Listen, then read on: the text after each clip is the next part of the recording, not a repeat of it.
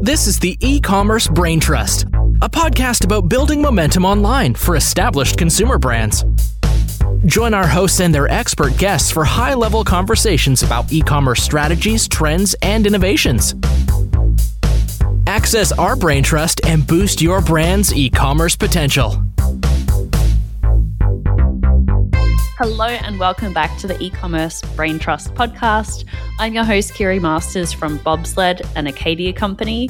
And today I'm joined by a colleague from Bobsled, João Calceiro da Costa, who studied management and marketing and previously, before joining Bobsled, was actually at Amazon, where he worked in two main departments, the global catalog operations and retail account management, both focused almost exclusively on the vendor side of the business, especially in retail account management, where he had the sole purpose of growing Amazon vendor accounts.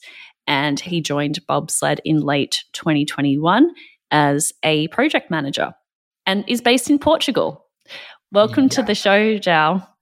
Thank you so much for having me, Kiri. Really excited to be here. So you sort of came up with some of the top questions that you get from brands about Vendor Central. Let's run through them real quick and then we'll jump in one by one. That sounds perfect. Yeah. So I think the main question that I've been asked, or main issue that I see that some of our clients have, is the question like, do I have a vendor manager, or why is my vendor manager so unresponsive all the time? Yeah, well, let's start with just sort of running through what we're going to talk about today. One is, why is my vendor manager unresponsive? Another is around subscribe and save as a vendor. Okay. Then we're going to talk about Net PPM, which is a really interesting program. Is that going to work for people? If your top selling product stops receiving POs, what happens? And then finally, we'll close with the perennial question that we answer at Bobsled, which is it worth being a vendor? And the question of Seller Central versus Vendor Central, and what business model should you be operating? So let's jump into question number one. Some vendors don't even know if they have a vendor manager because they never hear from them. They're unresponsive. I've also heard my vendor manager keeps changing all the time. I just get introduced to one before I get a new one. So let's start there. What does it look? And I think what you're able to provide as perspective as coming from Amazon, how things kind of work from the inside out. Yeah, sure. So this is a very common misconception of what exactly is the person on the other end of the line when you're contacted by Amazon really is to you or into your account. I think it's easy for vendors to say, oh, no, it's a vendor manager.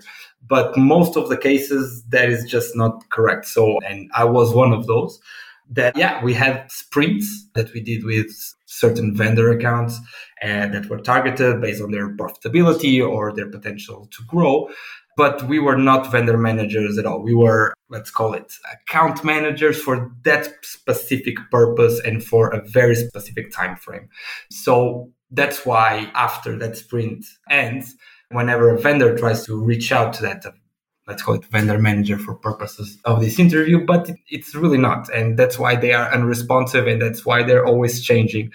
The concept of vendor manager is something that only high-tier vendors so in terms of how Amazon classifies them, have access to. So don't be super mad at Amazon when your vendor manager is not responding, because most likely it's not your vendor manager. You were just contacted for a very specific purpose and then they move on. And this is a big change for a lot of brands who are typically have a wholesale business model and they sell to stores. They'll have a counterpart who is a buyer that they negotiate with. Yeah. But when it comes to Amazon, you may not have someone assigned to your account, is what you're saying, and only if you're a strategic account for Amazon do you actually have someone assigned to you. Under what circumstances would you get a brand assigned to you? So at my position, we get brands assigned that have potential to grow. So brands that were underperforming. I'm not even going to say brands because this is not correct. I'm going to say vendor, because some vendors have multiple brands and we work at the vendor level, not at the brand level.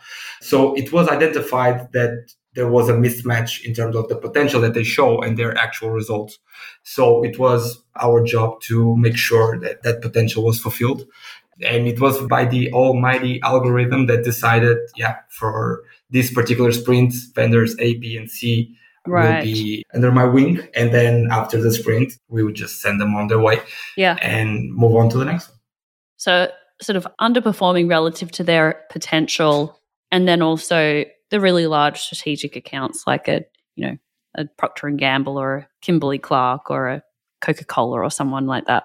No, those will have vendor managers assigned to them for sure. Like it's a high tier of vendors. Yes.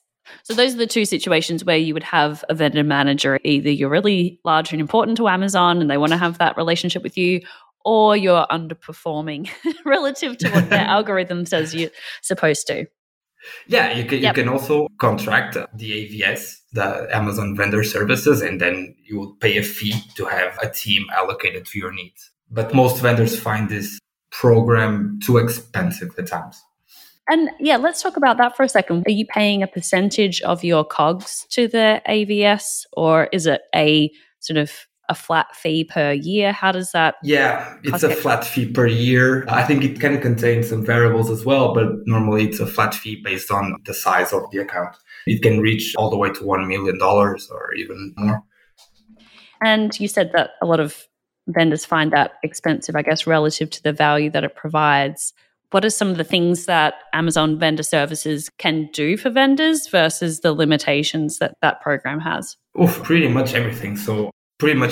I think it's actually a very valuable program that Amazon offers because you have brand specialists, you have project managers, you have a whole team working for you. And since you are paying, there is an accountability that, Amazon also has. It's fairly easier to resolve any issues when you are with AVS. So I know it's an expensive price tag, and I think we can all agree, depending on the size, but it's pretty sizable. But I think in most cases, it's worth it, given that the barriers that you have in terms of having a human being or the ease of resolving an issue. So I would say it's worth it. So let's talk about Subscribe and Save, which is really pertinent to brands who have consumable, replenishable products, grocery, CPG, and things like that. Mm-hmm. So this is a really popular program that is accessible for sellers as well as vendors. Mm-hmm. And the question that you had here was, should I enroll in Subscribe and Save? And which ASINs am I able to enroll from a vendor's perspective? Yeah, so Subscribe and Save is fairly straightforward. So you do not enroll specific ASINs. So let's start with that. So you enrolled on the program at the vendor level. So all of your ASINs will be eligible for Amazon to do their due diligence and understand if they are an ASIN that falls into the category that Subscribe and Save wants to have. So I think it's probably the best program, or at least it's the program I like the best that Amazon offers. It speaks to Amazon at its core. So, and everything else that goes around the program just solidifies the customer-centric approach that they have.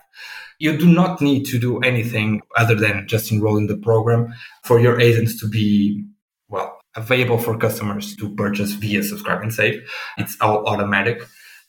Which is so just to confirm, on Seller Central, you enroll at the ASIN level, right? And you decide, and do you have a say in how much that discount is? Yeah, so it's market-based. So it's marketplace-based, the discounts that you can offer. But for vendors, pretty much in every marketplace, it has two tiers, and it's the 10 to 15% discount.